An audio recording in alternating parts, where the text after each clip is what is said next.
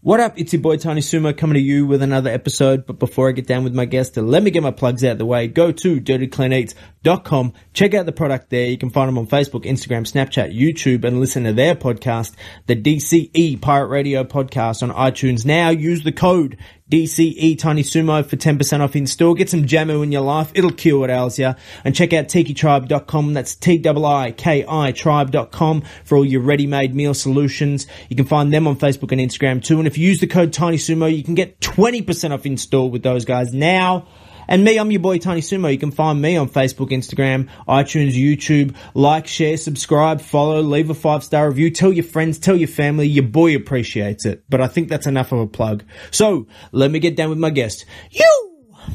Thank you very much for taking the time to have a chat. I really appreciate it. No worries. I'm excited. You're excited? Well, I'm excited, so that's good. That makes two of us, and that makes it a much more happy podcast, because I don't want some, I've had a couple, I'm not going to lie, I've had a couple where I'm like, this person doesn't want to talk to me, and that's not a fun podcast. What do you mean?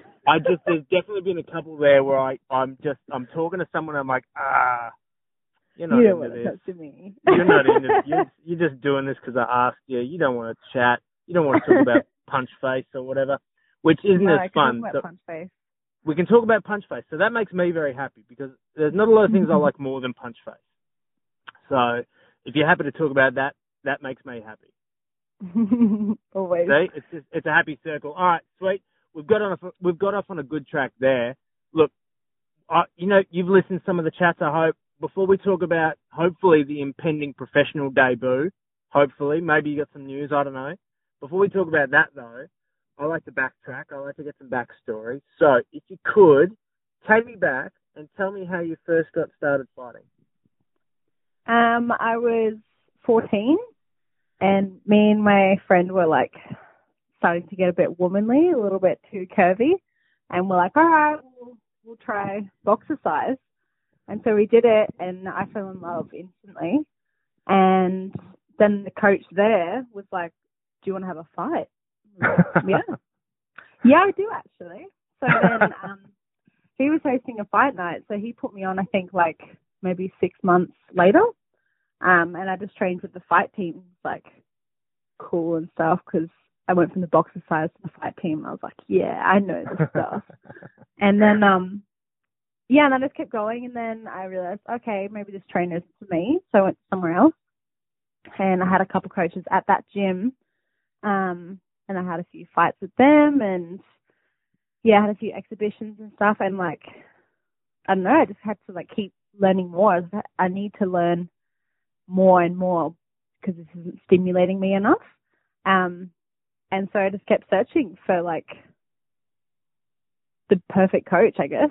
I just wanted to, I'm a bit of a perfectionist, so I was like, I have to know everything now. And so I kept doing that. And then I dated this guy when I was living in Sunny Coast, and he does MMA. He was like, oh, come try MMA. And I was like, nah, that's a meathead. So I was like, nah, I'm like a classy boxer. I'm not like a street fighter. He was like, oh my God, just try it. So I did. And then obviously I fell in love. So I just kept doing MMA from there. And then I met this boxer who was Paul Briggs, and he was obviously amazing, because he's done a lot in the boxing world. Mm-hmm. And so I trained with him. It can happen to anyone at any time. And my first amateur boxing fight, I lost. And because I had never won one, I was like, oh, okay, that sucks. And when I started winning, I was like, oh, this is what it feels like. I was like, okay, cool. But either way, I was like, if I lose, if I win, I'm happy, because I got to fight, and, I got to do what I love. So it's like, okay, sick. And now it's like, okay, if someone pulls out the night before, someone gets injured, whatever, I'm like, okay, happened before, so it's not like I can't deal with it now, So I've already felt a bit of pain and experience from that. So the next time it's going to be so much easier. I hope there's no next time, but you never know. Could be me pulling out the night before from injury, or whatever. It just happens. Well, fingers crossed it goes through November. Look, before we wrap it up, I want to make sure you get any plugs, mention, shout outs, anything like that out of the way. So anyone you want to mention, let them know now. Shadow we'll tag them in later. But if you forget anyone though too, we're tagging them in, so you won't be the first person to forget people. Oh, lovely.